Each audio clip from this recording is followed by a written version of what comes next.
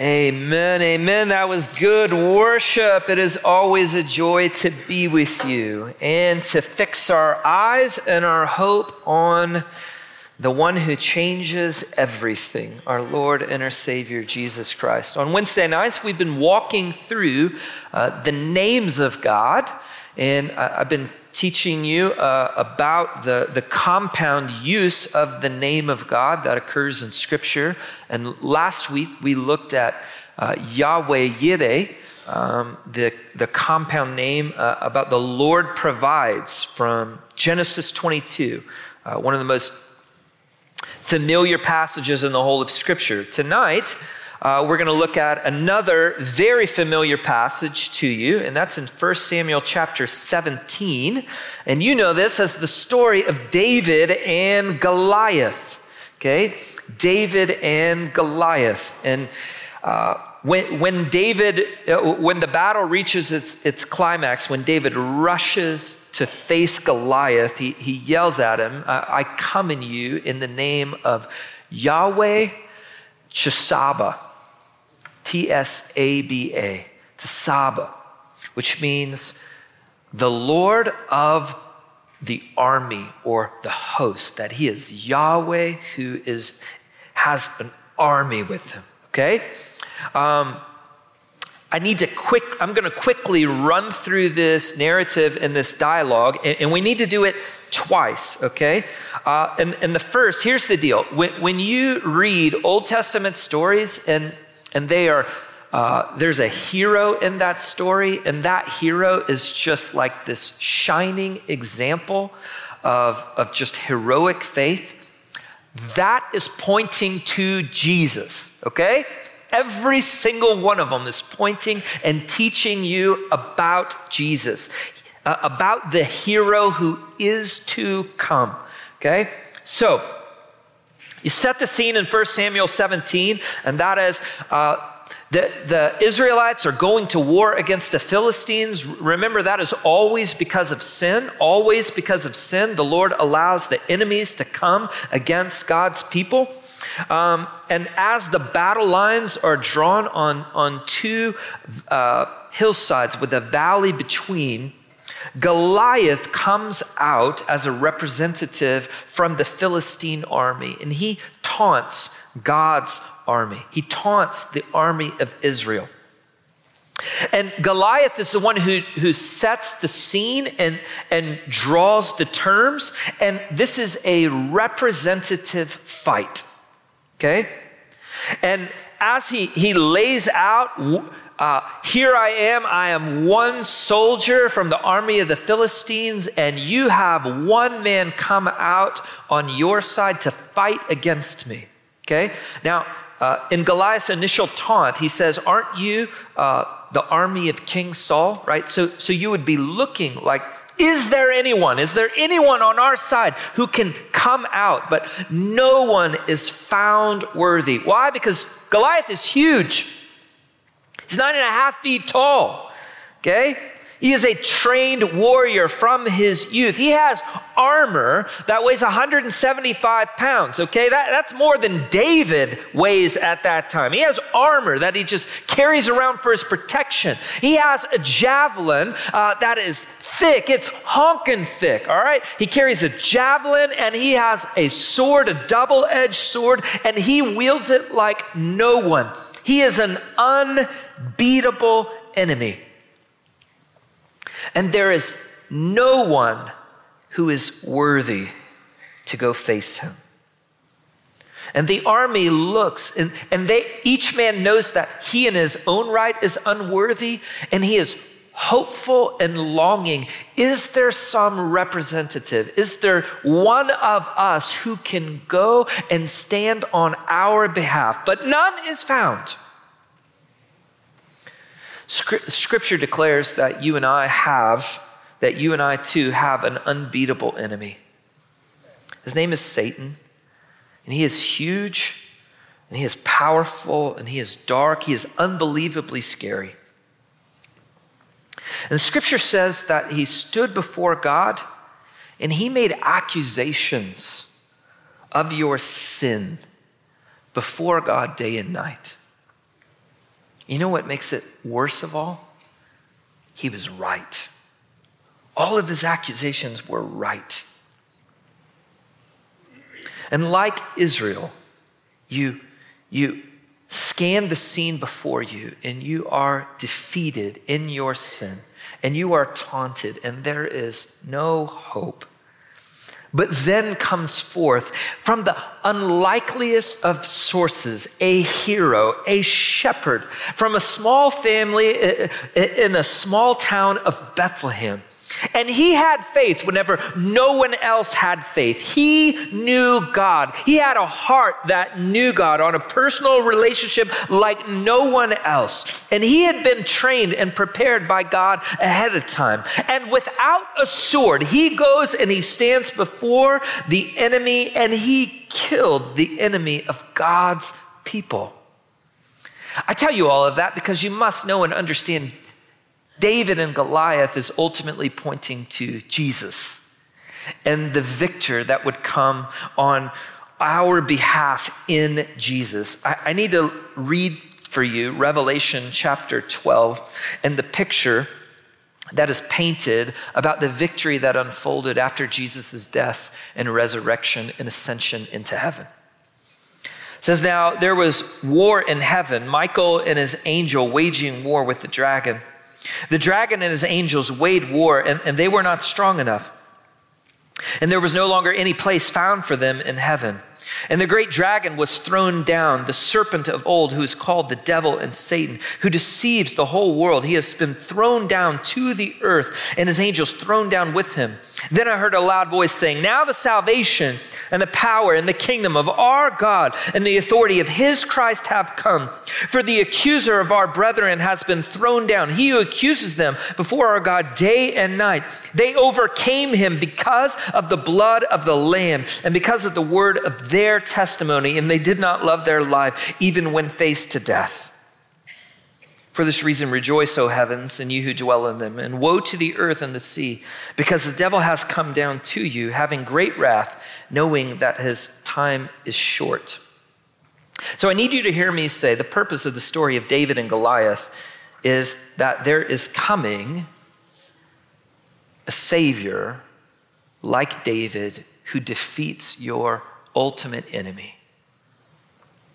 But it's also important, and you and I read the story and we identify with it greatly because David is also an incredible example of faith.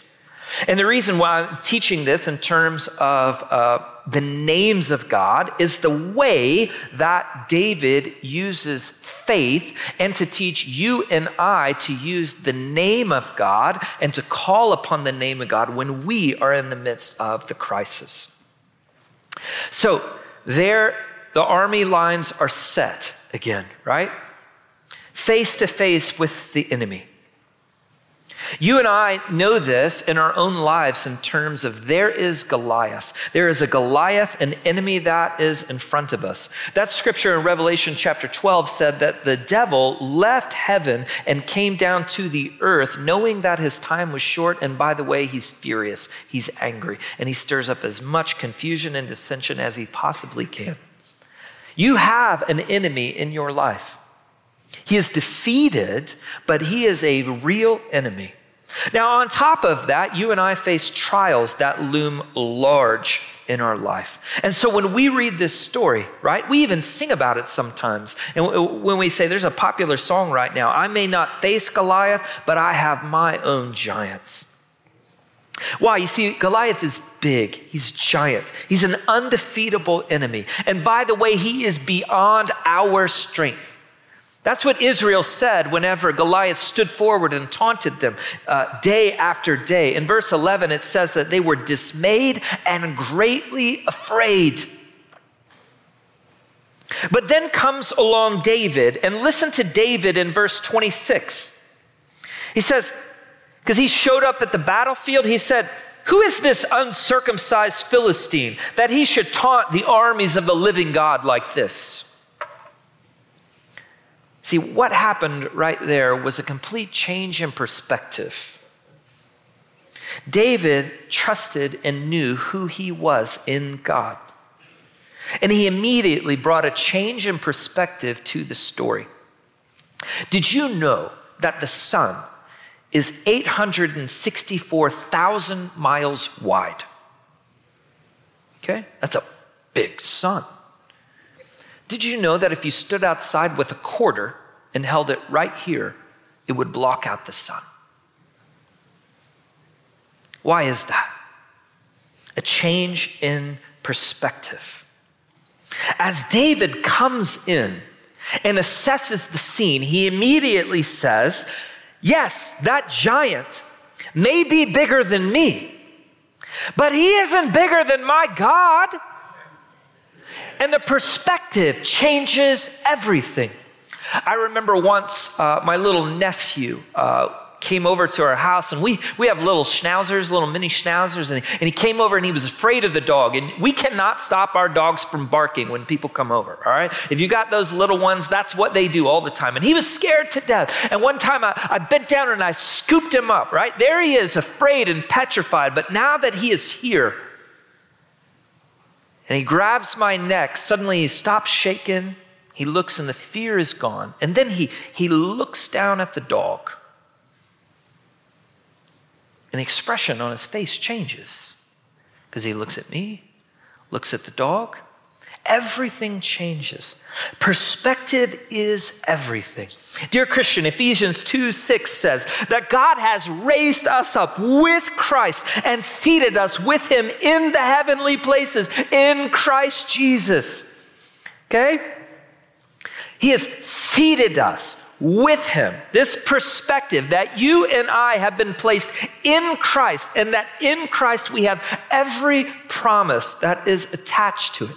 So catch this. At the climactic battle scene, when the time comes, okay, David comes out and faces Goliath. There's so many truths that we could comb through as you go through here. But as you get to this climactic battle scene, as David comes before Goliath, okay, he comes out there and Goliath is insulted.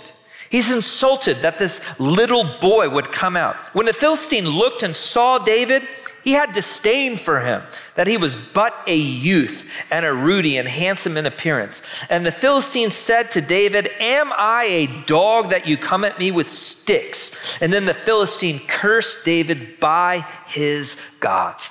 All right?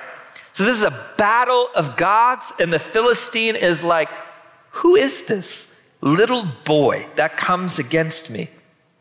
Verse 45, and then David said to the Philistine, you come at me with a sword and a spear and a javelin, but I come to you in the name of Yahweh Tsaba, the Lord of hosts. That is the name I come at you. Okay? And you will this day realize who my God is. All right, so we've unfolded all of this. Why? Because I want each of us to know and to understand that the use of the names of God in our lives, okay? You need to picture this scene of David standing before Goliath as you stand before obstacles in your life, where, remember, the perspective, he's a giant. This is too big. I can't handle it. I can't comprehend. How could I ever go against him or that or this circumstance? I am overwhelmed. I am defeated. I don't have the strength for it. And David comes along. He says, listen. Use the name of God. I come against you in the name of Yahweh Tsaba, the Lord of hosts, the Lord of armies. He is the one who fights for me. Beloved, he has given you promises. He's given you every spiritual blessing in the heavenly places. He has chosen you. He has adopted you. Okay? He has redeemed you. He's placed his spirit inside of you. He gives you passion and a purpose to live out life. There's an inheritance that is waiting for you in heaven that it will not fade away. You have the promises you have been seated with him in the heavenly places. Call upon him. Yes, Goliath's big and scary. Of course he's bigger than you. Of course he's beyond your strength. Use the names of God. Will you pray with me? Our Heavenly Father, we thank you for your word. We thank you for who you are. Yahweh Tsaba, There is no God like you, Yahweh. There is no God like you who fights our battles. And we call upon you. There is no God like you who has sent his son and defeated our greatest enemy. That is sin and death and Satan. All that stood against us, your son defeated. And you didn't stop there. You didn't leave us alone there. You continue. You continue to empower us with your promises, and you charge us to rise up in faith like David and to walk out in faith and to call upon your name. And we do. In Jesus' name we pray. Amen.